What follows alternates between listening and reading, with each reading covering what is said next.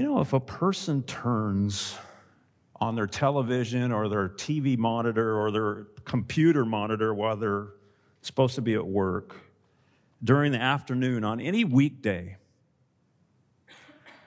what is on there, especially network television?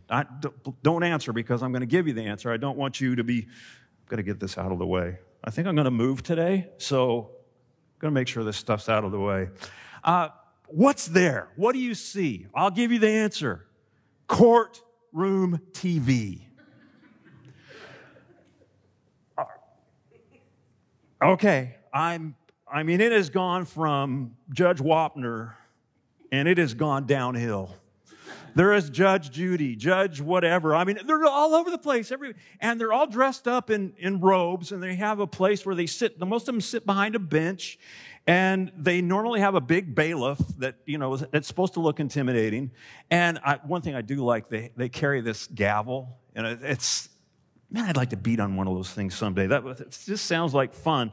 But they always have, for sure, entertainment purposes, I'm sure. They have people, the litigants, they come in and they state their cases, and they always seem to kind of get out of control. They can't, I have watched one or two of these shows, I admit. And why don't you just be quiet? Why are you opening your mouth right now? Or why are you, okay, I understand why you're, stop. It starts to get out of control, and then what's the judge do? The judge takes the gavel, and it goes, bangs it on the desk, on the little wooden piece that they bang. Bang, bang, bang, bang, bang. Order. I only say that because we as humans, we love order. We do. We like it when we like it when there's order, when we can make sense out of something, when we know what's coming. Well, this morning is our final Sunday in the message series called Gifted to Serve. And it's a series that's come from 1 Corinthians chapters 12 through 14, where the Apostle Paul, and I say this very, very kindly, wrote to a very dysfunctional church, answering questions that particular assembly had in a very cosmopolitan city named Corinth, which I would see, it's almost like, it would be like our Los Angeles, maybe our Bakersfield. Things were then as they are now. He wrote them about disunity, sexual immorality, singleness and marriage, liberty, the Lord's Supper, the resurrection of the dead, and what we've been studying, spiritual gifts. And speaking of the spiritual gifts, and because repetition is the mother of learning, the gifts found in 1 Corinthians 12 were as follow: utterance of wisdom, the gift of knowledge, knowing things ahead of time, knowing just what to say, spiritual knowledge, faith, healings, working of miracles, prophecy, distinguishing spirits, tongues and their interpretations. In Romans 12, we have more spiritual gifts that are given, the gifts of service, teaching, exhorting, giving, leadership, and mercy. And again, my favorite, the Apostle Peter, he distilled it down to two things. It's you're either serving or you're either speaking. But all of them, they're gifts. They're gifts that God has given to His church. But as we learn from what? Chapter 13 of 1 Corinthians, the love chapter, none of these gifts, no matter how eloquently they're used, how great that you're able to serve someone, how much money you give, or how you're able to pick someone up, if it's not given in love, it's what? Useless. It's useless. Well, what were the gifts' ultimate purpose? 1 Corinthians 12:7 tells us, to each, that means each one of the believers, each Christian, to you, has been given the manifestation of the Spirit for the common good. It's not for us. It's for those next to you. It's to build up the church.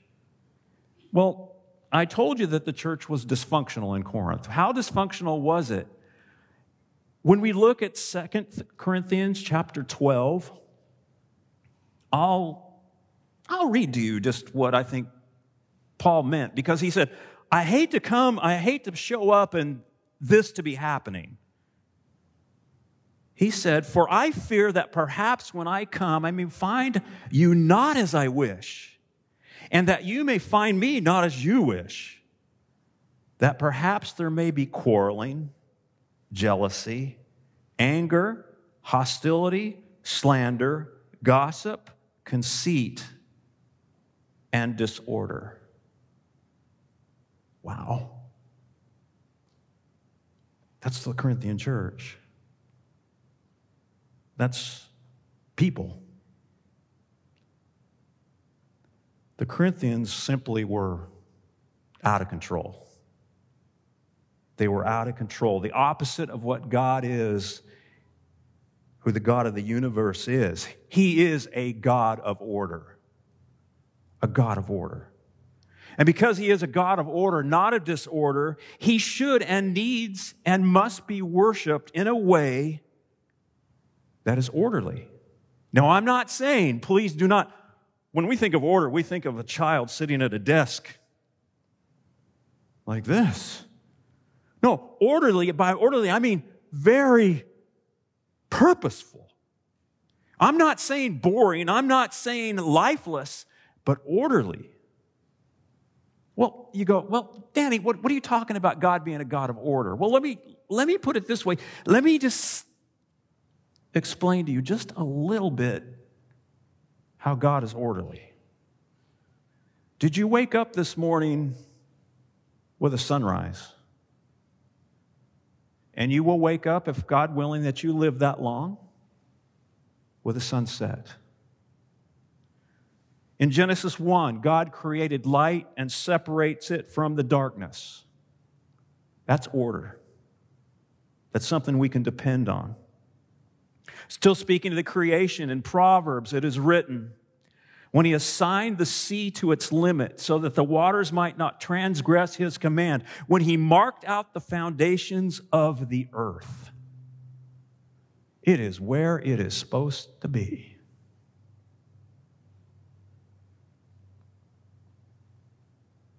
He has cleft a channel for the torrents of rain and a way for the thunderbolt, Job wrote. Everything. It's in order. In Psalm 8, the Lord has ordered whatever passes along the paths of the seas, the current of the ocean. He's ordered it. What about the four seasons? We mentioned it earlier. Joel mentioned earlier, fall. A beautiful 2 weeks in Bakersfield that we have a fall.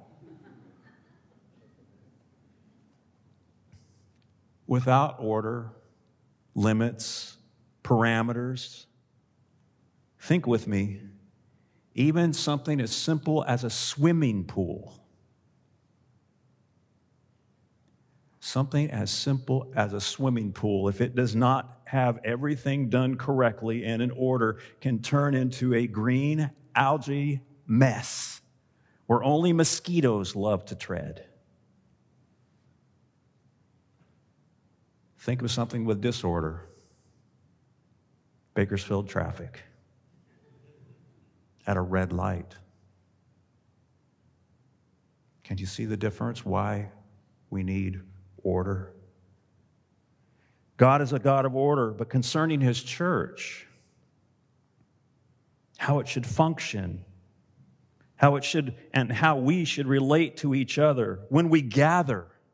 That's what Paul was writing about here. How we gather, how we conduct a worship service, and how we use the spiritual gifts that God has given us. There's definite order there too, especially concerning exercising spiritual gifts when we gather to worship.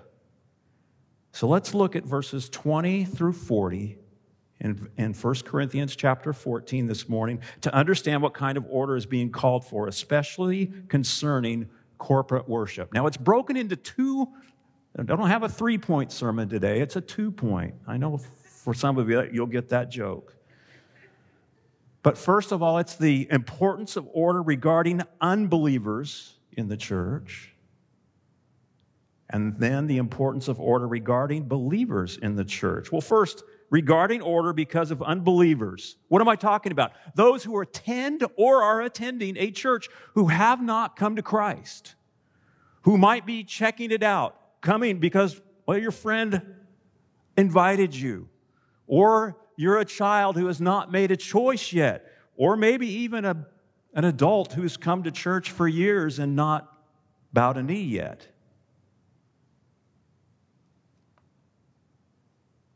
What about the order concerning tongues?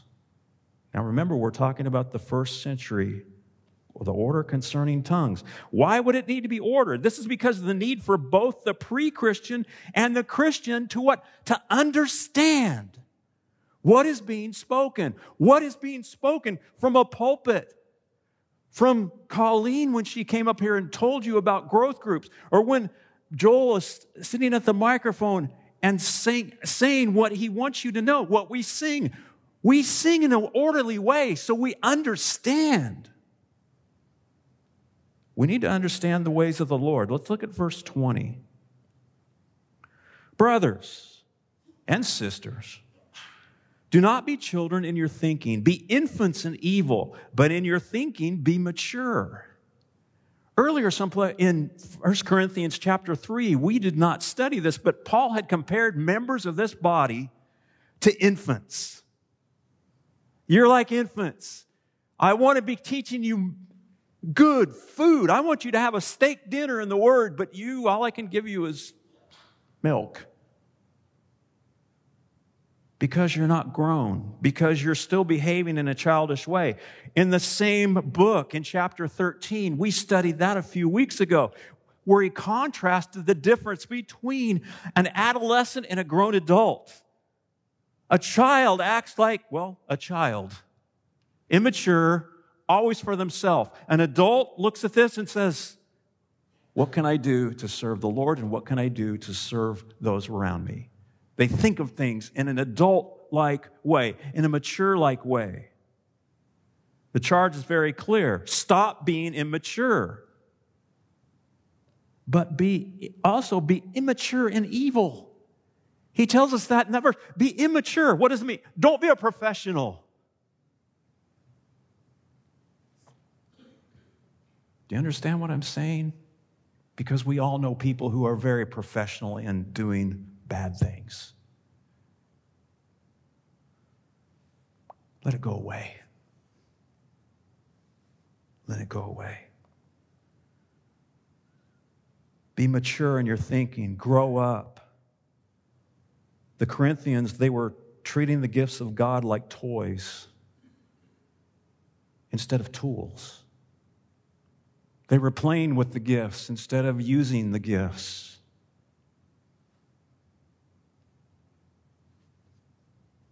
Now we come to what seems to be a paradoxical message.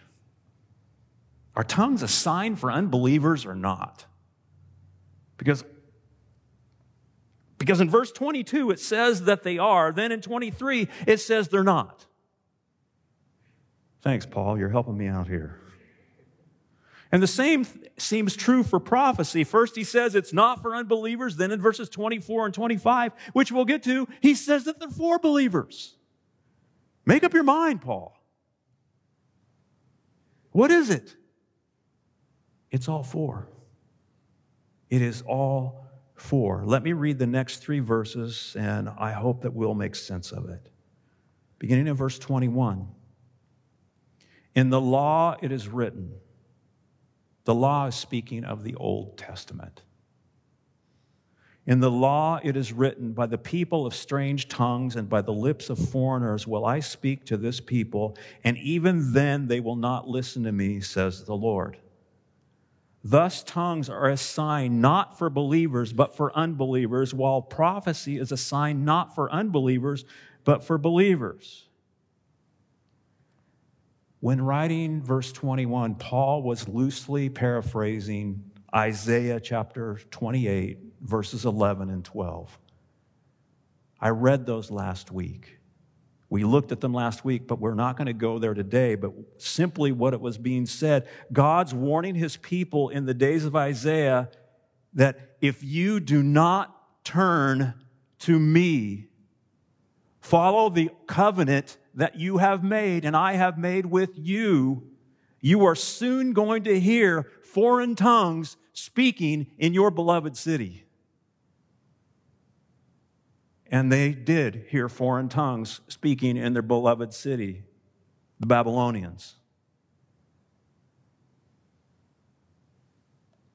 But the prophecy also had future ramifications. That's what we saw in Acts chapter 2.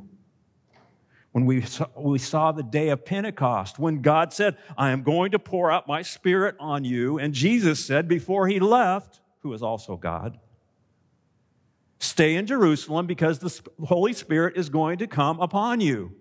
And what happened? They were praying, and 120 of them were in a room, and the Spirit of God came upon them, and they started speaking in other languages, known languages. And the people heard all these languages, the gift and the promises and the glory of God in their own language. I could have been a Persian in Jerusalem, and I would have heard it. I could be an English person in Jerusalem, and I would have heard it.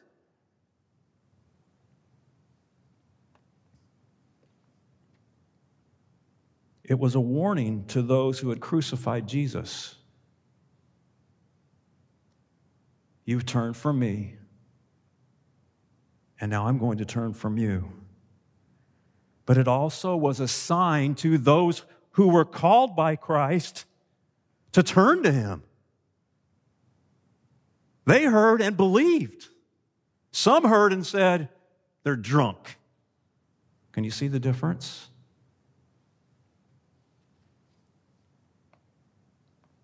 But what about everyone speaking foreign languages in the church?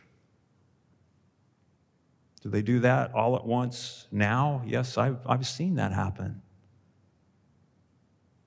I've seen it happen. I've seen it happen on television, where a group of a church gathers together and it goes into, I would call it a rave. That's the easiest thing for me to say. They're out of control. They're speaking language, and no one can make sense of that. If there's no order in your service concerning tongues, I'll let the Scriptures speak for themselves. Look at verse 23. If therefore the whole church comes together and all speak in tongues, and outsiders or unbelievers enter, will they not say that you are out of your mind? You people are cray-cray. What's going on?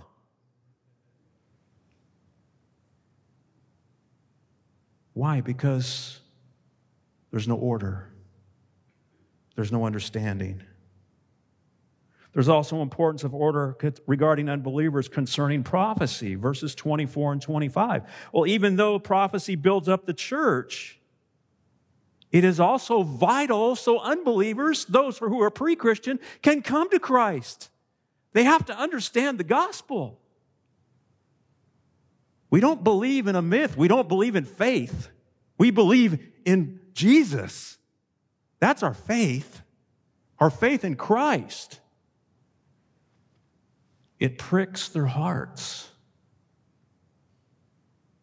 But if all prophecy and an unbeliever or outsider enters, he is convicted by all. He is called to account by all. The secrets of his heart are disclosed, and so falling on his face, he will worship God and declare that God is really among you. They hear the truth. And with God's Spirit, they're convicted. Well, when the truths of God are understandable and comprehensible, 4 things take place. A person is convicted, exposed, prostrated, and then converted. And you're going, what did you just say? Well, let me go with that. God's truth, it convicts a man or a woman of their sin. They see and what they are then, it is what they do. They see sin and they go, oh my goodness, that's wrong. And they see how they've offended God. God's truth convicts. Speaking of a man named Alcibiades, I'm going to screw that up even more if I say that. He was a guy that lived in Greece, and he was the darling of Athens. He lived in the time of Socrates. Now, I'm not building up Socrates. I'm just explaining what this guy said. And he walked around with Socrates, and he said, Socrates, I hate you. Now, why would Socrates, what in the world, what do you hate me about? I hate you because every time I meet you, you make me see who I am. Wow. You as a Christian, you who has Christ's Spirit living inside of you, do you make people nervous when you walk in the room with them? Do people change their behavior because you actually talk with them and they know who you are? They're convicted. The woman of Samaria, in shamed and amazement, she said, come see a man who told me everything I ever did.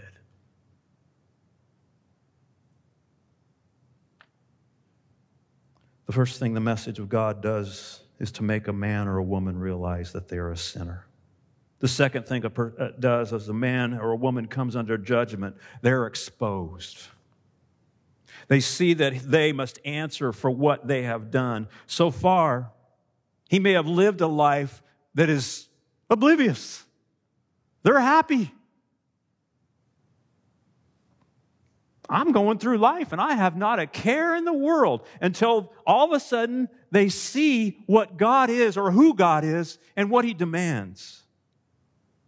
And then they see that the day that they are living, the day that they are alive is quickly coming to an end. And they see God for who He is. It shows the man the secrets of his heart. And the last thing we do face that we don't like to face is our heart. As a proverb has said, there are none so blind as those who will not see, refuse to see.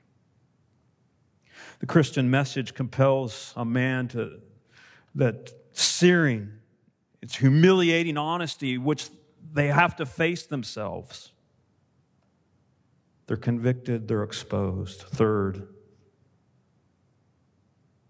the message brings a man or a woman to their knees before God. They are prostrated. All Christianity begins with a true realization of who you are before Christ. You're dead in your sins. There is nothing good in us. Nothing whatsoever. The gateway to Christianity, the great gateway to faith, is so low. Careful how I'm saying this. It is so low that only we can get there by being on our knees. We can't walk in. We have to come understanding who we are on the ground. Yes, God, you who are who you are. When a man has faced God and faced himself, all that's left for him to do is to kneel and pray. Like the tax collector in Luke, God, be merciful to me, a sinner.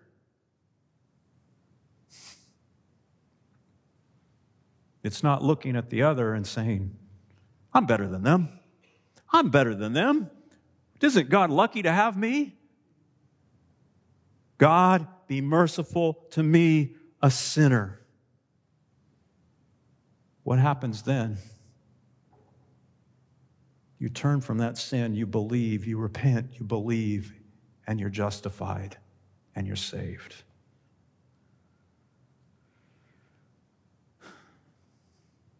That's the reason for importance of order regarding unbelievers in the church. Now we'll see the importance of order regarding believers in the church. We look at these final verses and we might wonder, really? First century? Really? This in 2021? Really? I mean, their church services, we'll soon see, there were nothing like a church service that we have today. Not saying that their church services were wrong. They were great. Not saying our church services are wrong. They're great. But where are the problems? Why are we studying the problems from the first century? Because many of them are still here with us in this 21st. We're going to enter into a worship service of the first century. And it would be very different than we witness now. For one, they didn't have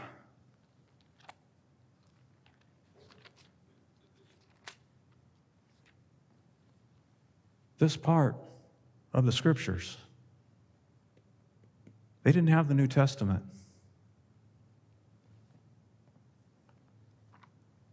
They had the Old Testament, and that is still Scripture today. That's when they are speaking of the Scriptures, they are talking about the Old Testament. They had the apostles who were given the full counsel of God, who came in, who gave the truths of God, who wrote the Scriptures down, who were sent by Jesus to evangelize the world. There were people in the first century, like there are now, who lied, who gave false gospel. They had to be checked. They had to be understood. How do we know what's truth or error? Well, the apostles taught that. At the time of this writing, at the time of 1 Corinthians, all the sign gifts were still in effect. Every single one of them. Well, how could you know what was true? By checking it with a prophet. We don't have those today. We have the Scriptures. Let's begin with the importance of order concerning tongues in corporate worship. I've argued that tongues are a language that are spoken by an ethnic group somewhere in the world that is unknown to the speaker. They have not studied the language. And it could be a Korean, Spanish, Russian, Greek, whatever. And when the Spirit gives the child of God utterance, they speak of the marvelous works of God. So we see entering into a service, they come in, and verse 26 says, "What then, brothers? When you come together, each one has a hymn, a lesson, a revelation, a tongue, or an interpretation." Now, look at that again before we move on. Verse 26. These are not passive worshipers. They are not consumers. They come to worship the Lord. And they are planning on being a part of that worship because they have the Spirit of God working in them. They want to speak. They want to tell what God has been doing for them. What's Paul say? Let all things be done for building up. Now, could you imagine how long a worship service would be if each one of you had a hymn, had a psalm, or had a teaching? You think I go long. Verse 27. If any speak in a tongue, let there be only 2 or 3 at most, and each in turn, and let someone interpret. But if there is no one to interpret, let each of them keep silent in church and speak to himself and to God. Pretty straightforward. We probably have 100 people in this room. Could you imagine if everyone burst out in a tongue?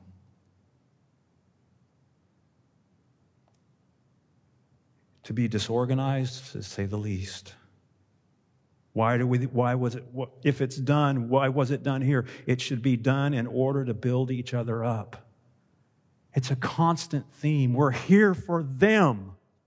I'm here for you. You're here for me. You're here for the person next to you who's sitting behind you and in front of you.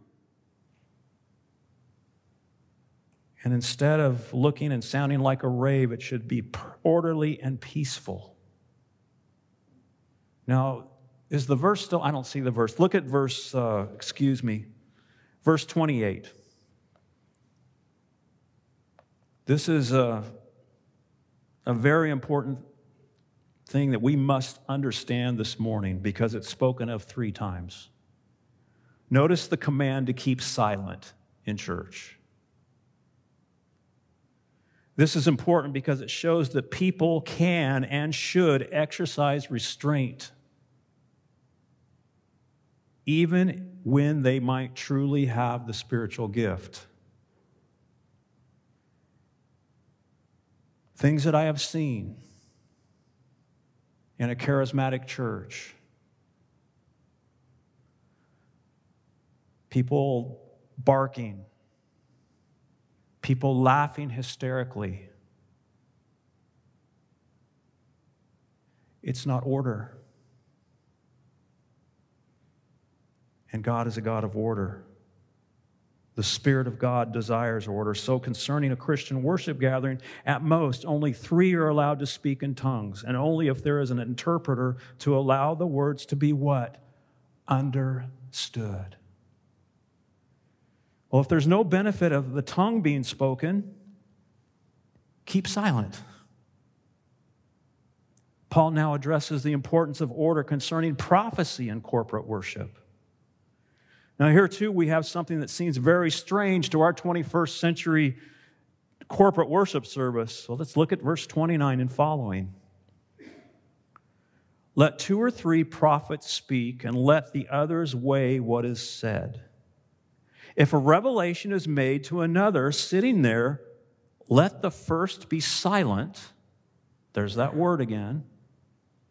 For you can all prophesy one by one, so that all may learn and all may be encouraged. And the spirit of the prophets are subject to the prophets. For God is not a God of confusion, but of peace. These are people who are hearing from the Lord himself. This would almost be a preacher it's not preaching, but it is preaching. Give way. Give way. Well, what can we learn from this? Thinking of another person as being more important than yourself, more significant. I need to hear what Connie has to say. I need to hear what Larry has to say. I need to hear what Greg Ince has to say back there. They're important.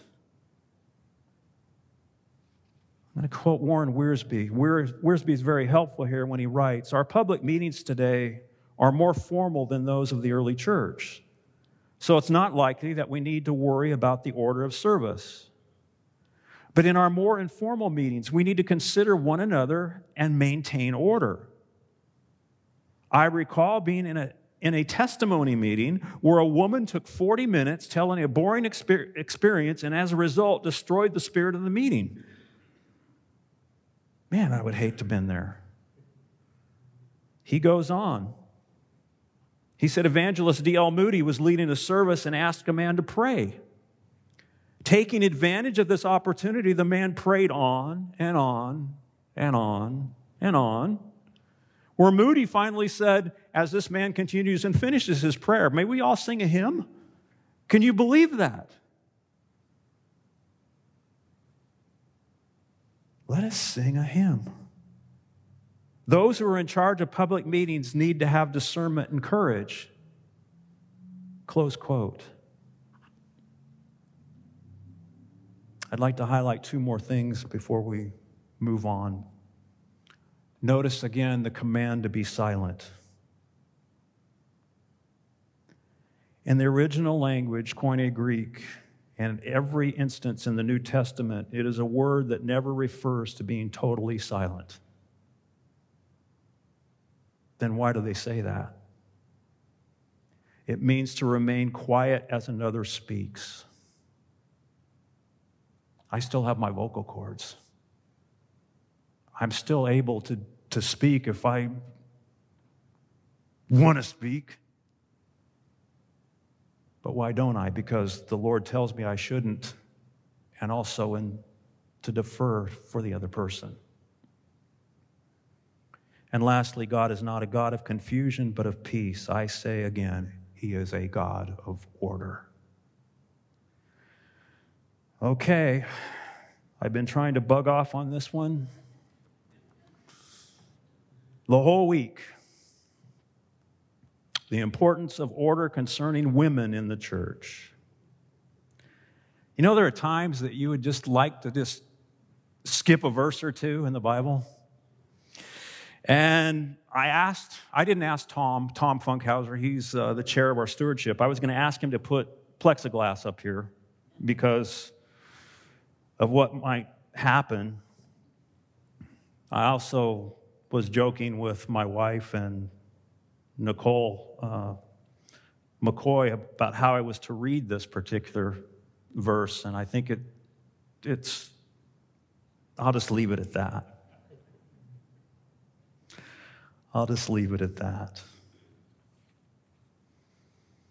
At first glance, this can be construed as being very politically incorrect. And again, I'm going on vacation for a couple weeks, so forward your complaints to the elders. They meet Tuesday night, and I'm sure they'd love to discuss this with you. It'd be easy and safe to interpret and teach the text to conform to our prejudices, would it not? But we are to conform to the Scriptures and not make them to conform to society. The text is difficult beyond the obvious. Let me read it and then we'll see what it means for us today, beginning at the second half of verse 33. As in all the churches of the saints, the women should keep silent in the churches, for they are not permitted to speak, but should be in submission, as the law also says. If there is anything they desire to learn, let them ask their husbands at home, for it is shameful for a woman to speak in church. Now, there are some difficulties, and here some of them are. Where I studied, say, there were at least 10 to 12 difficulties with this passage. Well, first of all, because of the content, especially in most recent years. Some say that these verses weren't in the original texts. It's a convenient argument to avoid the issue, because in every single early text, the text that my Bible is translated from, the text is here and in order. Some say that it's Paul prohibiting something that was very socially offensive at the time. Let's be good. We don't want to rile the Romans up or the Greeks up because we don't want to look bad. They already think badly of us as it is. That's one of the other reasons. Third, others say that this passage states that a woman should not have any leadership role in worship, period.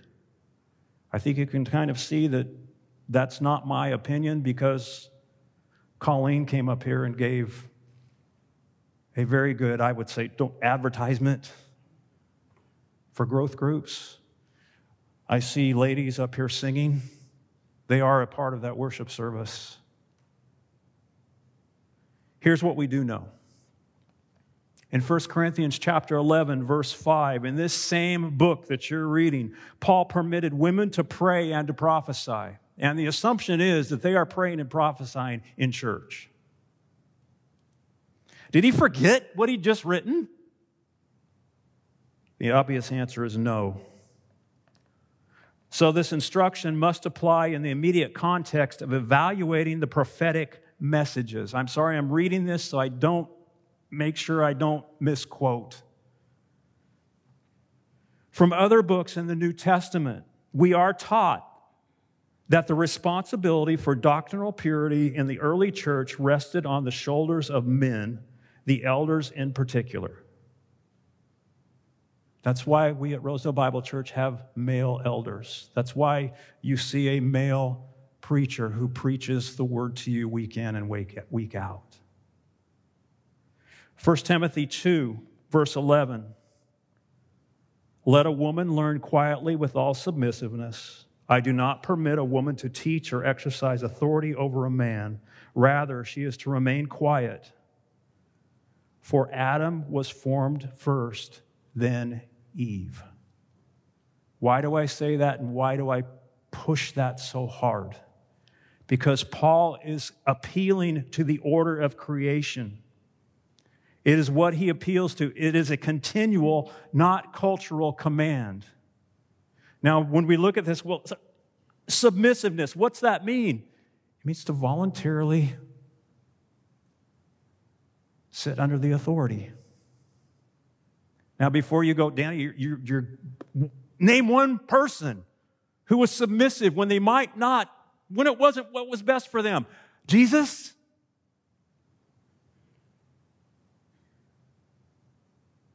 Be very careful with how I speak this. The Father sent the Son to be the Savior of the world. What did Christ pray at the Garden of Gethsemane? If it is not your will, I don't want to do this.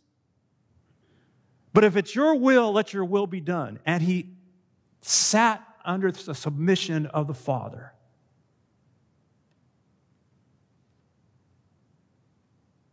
This is not a cultural command that Paul gives. Understanding that this is how God has chosen how the church should operate. How the church should operate. I'm not talking about government. If we have a female president, more power to her. I'm not talking about business. A woman CEO, more power to you. You have the ability. Do it.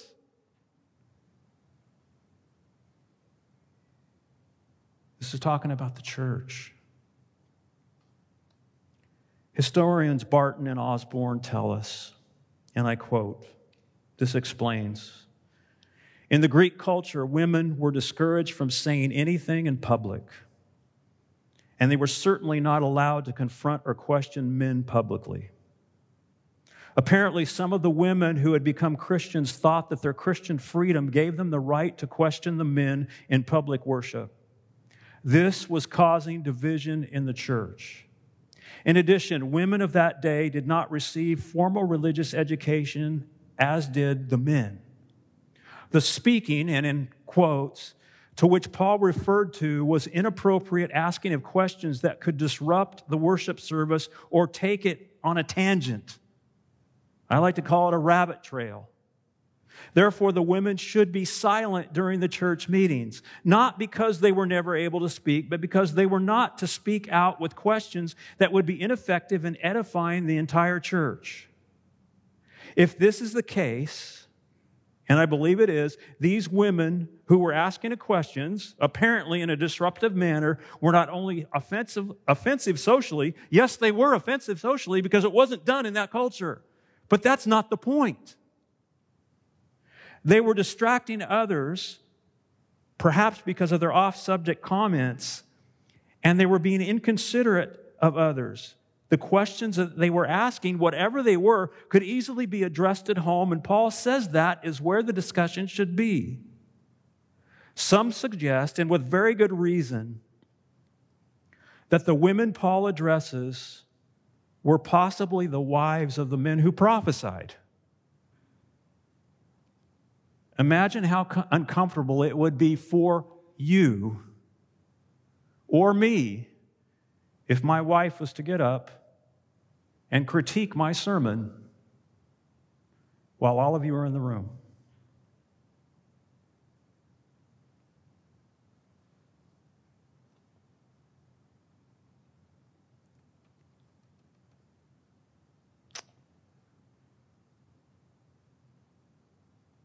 It's about being considerate to others.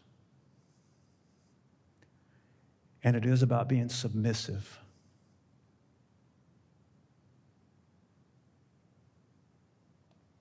The last point that Paul addresses is the importance of order concerning obedience to the word. And that's what it all comes down to. Obedience. Paul now speaks forcefully, if it wasn't already. He speaks forcefully to the people of Corinth. What he knew, and they must have forgotten, that it was God who had chosen Paul as an apostle to take the good news of the gospel to people like them.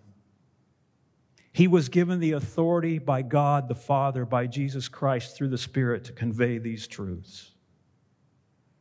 Verse 36 through the end of the chapter. Or was it from you that the word of God came?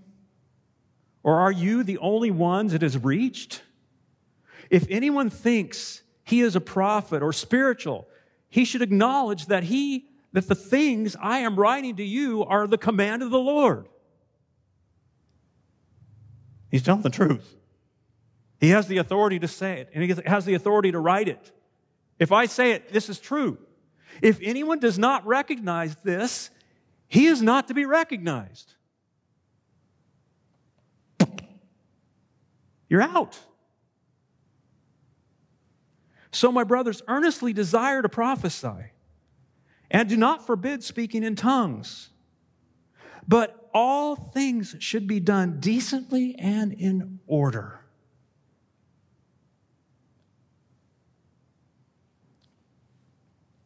This morning was all about how believers need to defer to each other concerning the gatherings when we gather together in worship.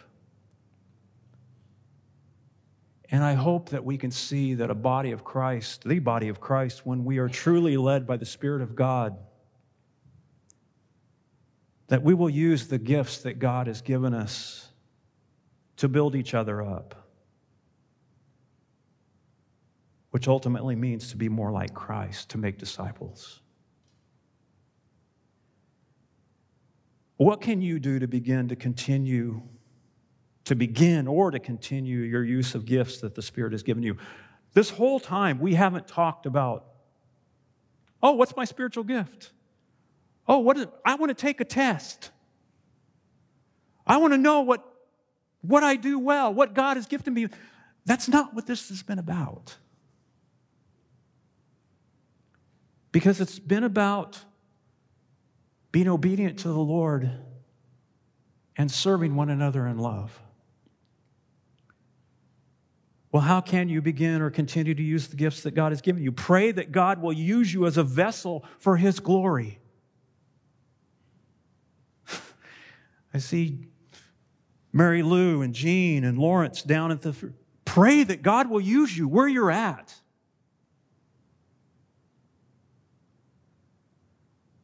Williams, pray that God uses you. Elizabeth Williams, pray that God uses you wherever you are and wherever you go.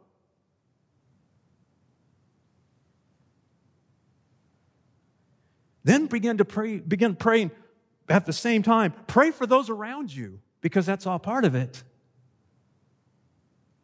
Pray that God will use Jeanette and Bob and Margot and Jesse.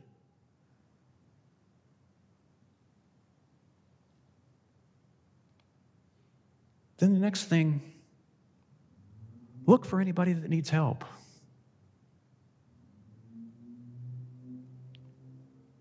And then see if you can be a help to someone. That could be physically. It might be monetarily, but always prayerfully. Is there any area where you might be able to teach? We have teachers out who go out every other week who are teaching right now. I think they do it to get out of the sermon. But they're teaching our children. Could you do that once a month? Could you do that once every 6 weeks? You might be gifted at it and you might not even know. It can be with children, it can be with youth, it can be adults. You won't know unless you try. Maybe you can give someone an attagirl or an attaboy,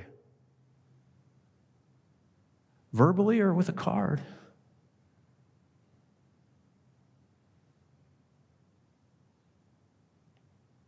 Maybe it's just you notice someone working for the Lord and you tell them thank you. I'll finish today by quoting a charismatic author who I respect very highly.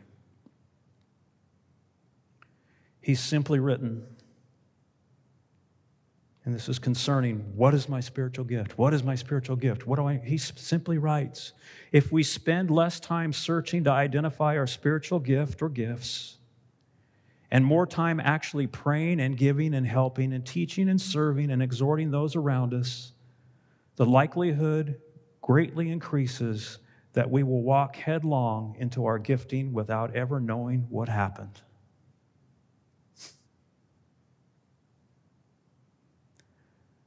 God has truly gifted you to serve.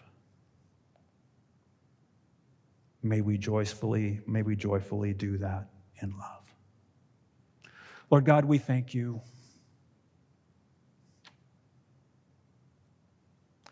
Help us to live lives using the gifts that you have given us. May we seek to love you with all our heart and all our soul and all our mind. And we also love our neighbor as ourself. I pray these things in Christ's name. Amen.